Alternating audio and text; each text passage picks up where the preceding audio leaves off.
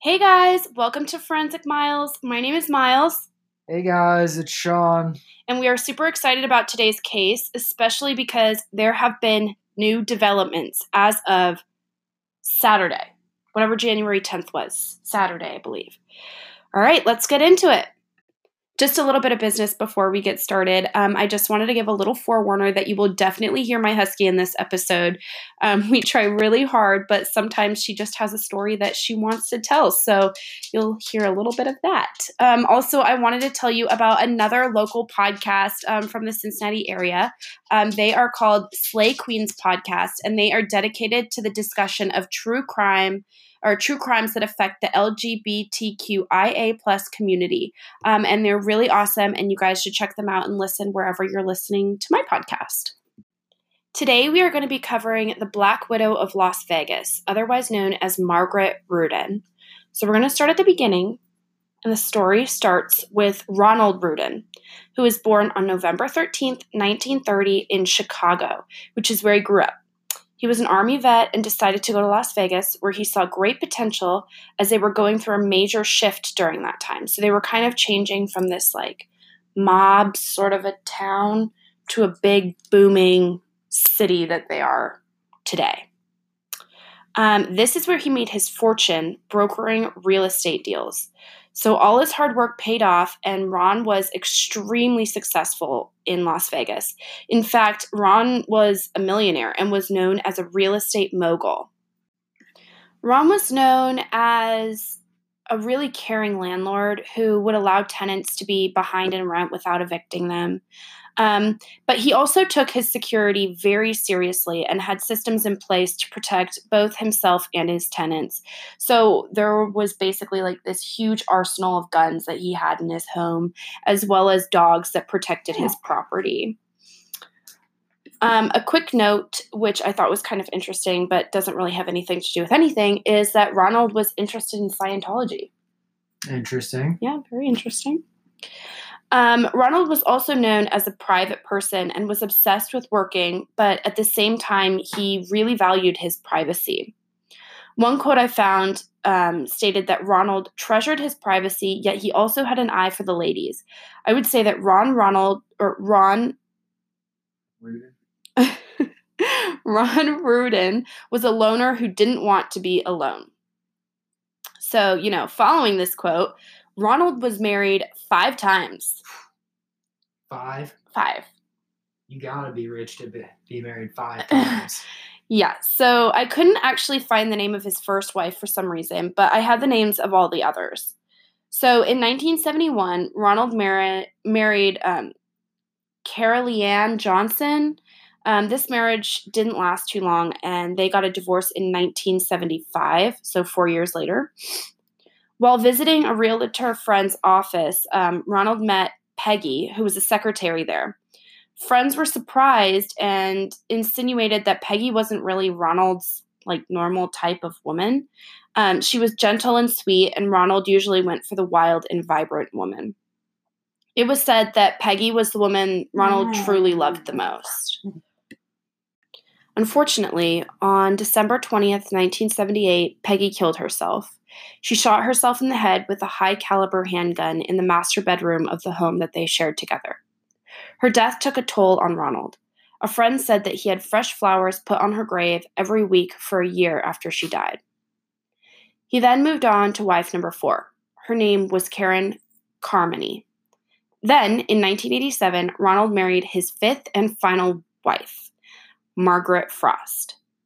They had met at church, and she was described as an outgoing, vivacious, very sociable woman who was very well dressed.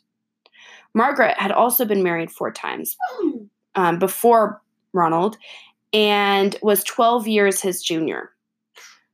Friends said that after they were married, there was trouble. Here's a quote from one of their friends. There was a lot of obsession, a lot of distrust. There's a lot of suspicion. There's a lot of jealousy, but they are also very, very close at the same time. So it kind of seemed like this marriage was like doomed from the start. For you guys who haven't seen her picture, she's got a real Meryl Streep vibe going on. She's a very, very, very beautiful lady. Ronald kept Margaret at arm's length, and he didn't tell her how much money he made, and, he would keep a lot of things from her, and it kind of drove Margaret a little bit crazy, and she really didn't like it.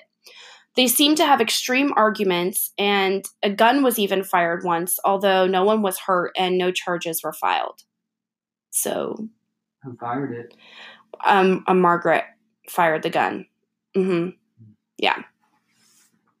It was later found that Margaret had actually wiretapped his phones, and that is where she found out that Ronald was having an affair. We're going to take a quick break right here so I can share a really exciting new podcast.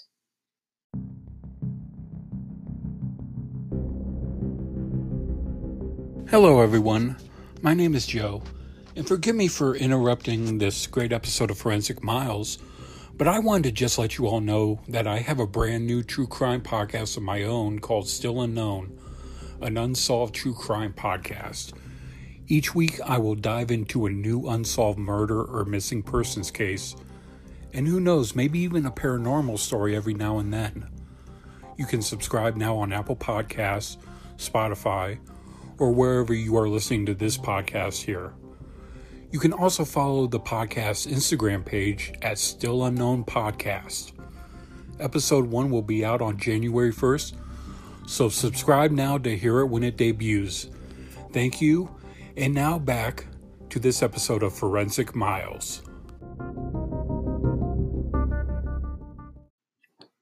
On December 18th, 1994, Ronald vanished. So Ron was like an extremely punctual man, and he always arrived to work on time. So when he didn't show up, his employees were immediately concerned and reported it. They also reached out to a lot of his friends, and one of his friends recalls a phone call that he made to his wife after hearing Ron didn't show up at work, and he told her that he thought Margaret had done something to Ron. So like immediately, Ron's friends and employees knew that something was wrong. They knew that he hadn't just gone to a meeting without telling anybody or, just was late. They knew that wasn't a possibility for Ron. So he was last seen walking into Margaret's antique store, which was located in the same strip mall as Ronald's realtor office. It wasn't until December 20th, so that's 2 days later, that Margaret reported him missing. 2 days? 2 days. Yikes. And I mean, I'm sure there was some stuff going on in the marriage, but they were still living in the same house. So that's a long time. If she was tracking his phone, then she would have known too. Yeah, she would have. She would have known if he was making calls, or he was, and clearly he was not making calls in these 2 days. So Margaret said that Ron had been acting a little bit strange in the days before his disappearance. She said that he had made this big real estate transaction without telling his partner, and that he had pulled phone records out of his secretary's notes, so like ripped them out of her notes. So this is all a little bit weird. And, here's just a little point. Around this time, Margaret hires a handyman to completely remodel the master bedroom. In January of 1995, a fisherman found a charred skull and other remains on the shore of Lake Mojave, which is about 45 miles away from Las Vegas. The head had been decapitated and found at one part of the shore, and the rest of the body was found in a trunk. Along with the body, police discovered a gold bracelet that said Ron. So this was like a very distinctive bracelet. And the remains were later identified as Ronald Rudin's. Seems pretty staged that a month later they just turn up like that. Well, no, I think that it had been there for the whole month, but nobody had found it. And it was just, these fishermen had just kind of come across it. But the bracelet had been displayed in a way that did look like it was staged, and it did look like somebody, whoever did it, wanted them to find out that it was Ron. So they killed him, but they still wanted police to know it was him. Mm-hmm. Yep. The coroner reported that Ronald had died from multiple gunshot wounds to his head. When she found out how he had died, Margaret said, and I quote, "It's beyond my comprehension. I can't imagine that would have actually happened to him." In the initial search of the house, they didn't find anything, but Detective Phil Ramos, kept thinking it was Margaret. Things started pointing at her, and they just didn't have enough information to know for sure. But on January 25th, 1995, Ramos got a phone call from a man named Agustin Lovato, the handyman that had been hired by Margaret to redo the master bedroom. Uh-oh. Mm-hmm. He had some major information for them. He said that he had removed the carpet and removed a soiled mattress from that bedroom. He also said that he had seen red specks on a glamour shot of Margaret that was hanging over the bed. Now, if you've seen this Forensic Files episode, you can picture this bedroom almost perfectly, but I'm going to upload pictures on Instagram and the blog so that you can see. This glamour shot is huge, and it's literally right on top of their bed. He also handed over a box, which Margaret had instructed him to mail to her mother. When they opened the box, they were really hoping that they would find the gun, but actually the box contained love notes and a picture of a man named Yehuda Sharon. It appeared that Sharon and Margaret were having an affair, and that he had possibly played a part in the disappearance of Ronald, as he had rented a large van around the time that Ron went missing. So they were both having affairs. They were both having an affair, which makes me think, maybe the motivation wasn't the affair, it was the money. And we'll kind of get into that a little bit later, but that's sort of what I think. So after they had, received this information from Augustine, a second search warrant was issued, and the detectives went back to the home of Ronald and Margaret. And keep in mind, this is the same house that Ronald lived in with at least his fourth and third wives. So while they're doing the search, they spray the master bedroom with luminol, and they discover blood spatter everywhere. Investigators were excited as they believed, they had found the location of the murder. However, one of the investigators started to feel like they'd been in the house before. And it turns out that he had. He had investigated the death of Ronald's third wife, Peggy. And this kind of meant that it was now going to be a little bit difficult to prove that the blood in this room, all the blood spatter, was actually from Ronald, or was it from Peggy, since both of them had died from gunshot wounds in the bed. Pretty smart cover-up. True. The police believe that Ronald had been shot several times while he was sleeping, and then brought to the desert in the it's called a hunchback trunk. I'll upload a picture onto the blog and Instagram too. I think it's just one of those ones with, it's kind of rounded on top. So they believe that he was brought to the desert in the hunchback trunk and then burned. Around this time, Margaret tried to access her $6 million share of Ronald's $11 million fortune, but ended up settling with trustees of his estate for about $500,000 after they sued her to try and prove that she played a role in Ronald's death. So at this point, her trustees were ahead of the police, and they actually sued her to try and prove that she had something to do with Ron's death. About a year after Ronald's death, in July of 1996, a gun was found in Lake Mead, and it matched the murder weapon that caused Ronald's death. After doing a little bit more of investigating on the gun and checking the serial number, they found that the gun actually belonged to Ronald, and that it had been reported missing shortly after his marriage to Margaret. Police now really wanted Margaret, but guess what? She gone. She was gone. They said that she had slipped through authorities' hands in Phoenix in 1998 and that she had changed her appearance. So she's been gone for a couple years now. They weren't able to find her immediately.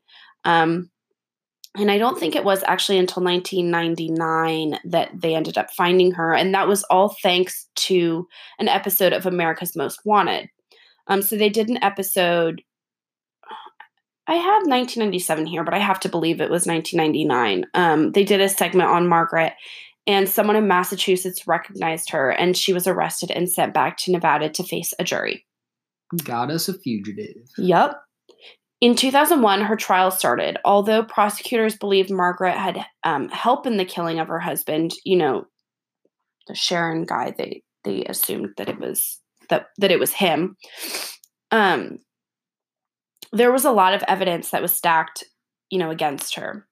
So the trunk, for example, an antique dealer named Bruce Honeback claimed that he had sold the Hunchback trunk to Margaret. He claimed that this was the same trunk that had been found with the charred remains of Ron. Bruce also claimed that Margaret had told him repeatedly that she wished her husband was dead. And this is one thing that I find a little bit weird. I don't know how close Bruce was with Margaret, or if they did deals a lot together, because her business was an antique business, so I don't know if they worked a lot side by side. But why would she be telling a random antique dealer that she wanted her husband dead? That doesn't make much sense to me. So they must have been closer, or she didn't say it. There must have been some alternative relationship there. Yeah. So there's another little thing that comes up too about this trunk. Almost at the end of the trial, the man who Bruce claimed he purchased the trunk from said that transaction never happened, and Bruce actually didn't even have the proof of the sale. So I'm not really sure if that actually happened. The defense attorneys say that it didn't. But we'll move on to the next point, which is Margaret's behavior before the death. Margaret's sister Donna stated that Margaret was more concerned about Ronald's finances than she was about his disappearance. She said that on Christmas Day, a week after Ronald disappeared, Margaret hired a locksmith to open Ron's office so she could go through his financial records. Yeah. Yikes. Yeah. Margaret actually comments on this, though, and her excuse is that the trustees of Ronald's estate had already started to shut her out, and she wanted to get access to his assets. So Ronald's trustees were kind of on her butt immediately. They felt like something was wrong, and they were immediately not going to give her any of the money, or they were trying to make it kind of difficult for her to get it. So one of the other points is the directive. And so Ronald had said on multiple occasions that he was concerned for his safety and worried that he would be killed for his money. He had all of those security measures in place. Like, you could tell that he was a little bit concerned for his safety. And protect himself against his wife, though. His attorney had added a directive to his will requesting that in the case of a violent death, a full investigation be conducted. He singled Margaret out as a potential threat. One of Ronald's friends, John Ruther, recalled one of his phone calls that he had with Ron, that he said he had found a piece of paper where Margaret was writing out how she would split the money in the estate with her family and friends. Yeah.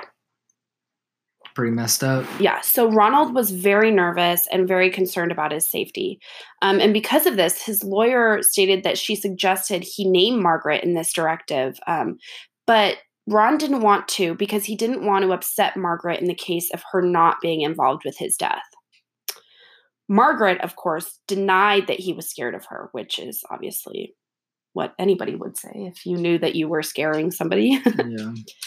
The prosecution claimed that Margaret killed Ronald because she had found out he was interested in a divorce and had been having an affair, although Margaret denied this. She said, I don't have a history of staying with somebody if I'm really unhappy. I have a history of divorcing, which is true, which is why I don't think it was about.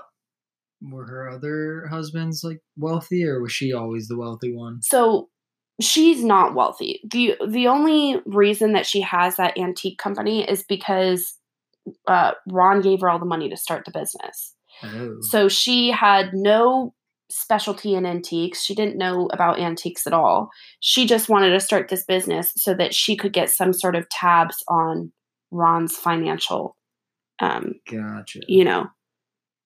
Statements or whatever.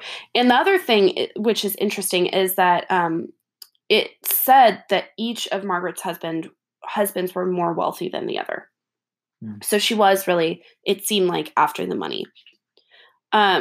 She also stated that an affair would not upset her and she wouldn't have killed him because of this. She said, you know why? It's because 99% of men that I've been with in my life had affairs.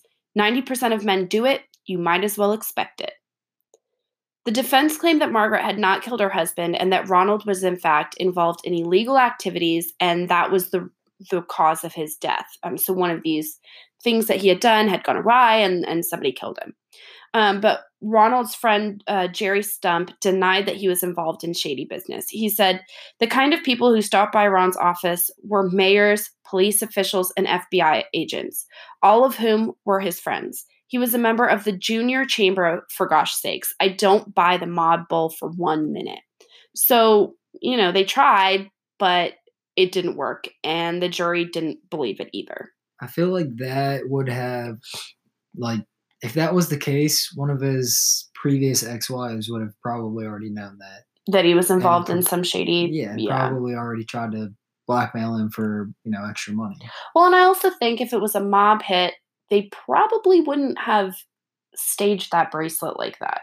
True. I don't know. So the jury didn't buy it either, and Margaret was found guilty of murder and sentenced to life in prison, with parole only possible after 20 years. There were lots of back and forth on whether Margaret should be given a new trial on the grounds that she had inadequate counsel in the initial trial. So supposedly her lawyer had been rambling his opening statement so much that Margaret thought it was grounds for a mistrial.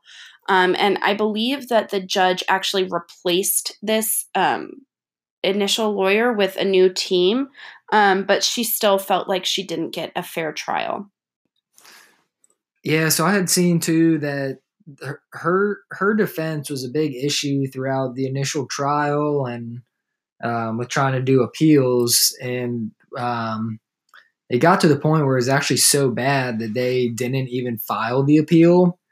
And I think it was like the Supreme Court or a judge recognized this and offered her basically a plea deal for a lesser charge. But Margaret was like, nah, I just want a competent counsel because I'm innocent. And so she didn't take that, took it to trial, and ended up, as we now know, getting a life sentence. And this brings us to January 10th, 2020, last Saturday. Margaret was released from prison. Upon hearing the news, a friend of Ron's, John Ruther, said, I don't think she should ever get out for any reason. Other friends declined to be interviewed on camera for fear of what Margaret might do. So they're like, all of Ron's friends are terrified of her. To this day, Margaret claims her innocence and said she had nothing to do with her husband's death. Now, here's a quote from John Ruther's daughter, Patty, who I have to assume, also knew him quite well. She said, to all rich men out there, you could be next. Wow. Yeah. So Margaret is 76, and I read that she planned to live in Las Vegas and get her bachelor's degree. Yeah, I saw she was going to go to the Illinois area and be with her family. I think she has a daughter and a granddaughter. And then I think that she even became a great-grandmother. Really? Yeah. Wow. Margaret was said to be a model prisoner who actually stood up for women inmates and their rights. She actually sued the Nevada Department of Corrections in 2018, claiming abuse, misconduct, and sexism because female inmates don't get the same access to programs for aging prisoners as men do. Well, that is all I've got for you guys. I hope that you enjoyed this case. It is so fascinating and so interesting. Please remember to review and like and give us stars and share. Thank you so much for all of your support, and we can't wait to see you or talk to you next week. Thanks for listening, guys. All right, bye.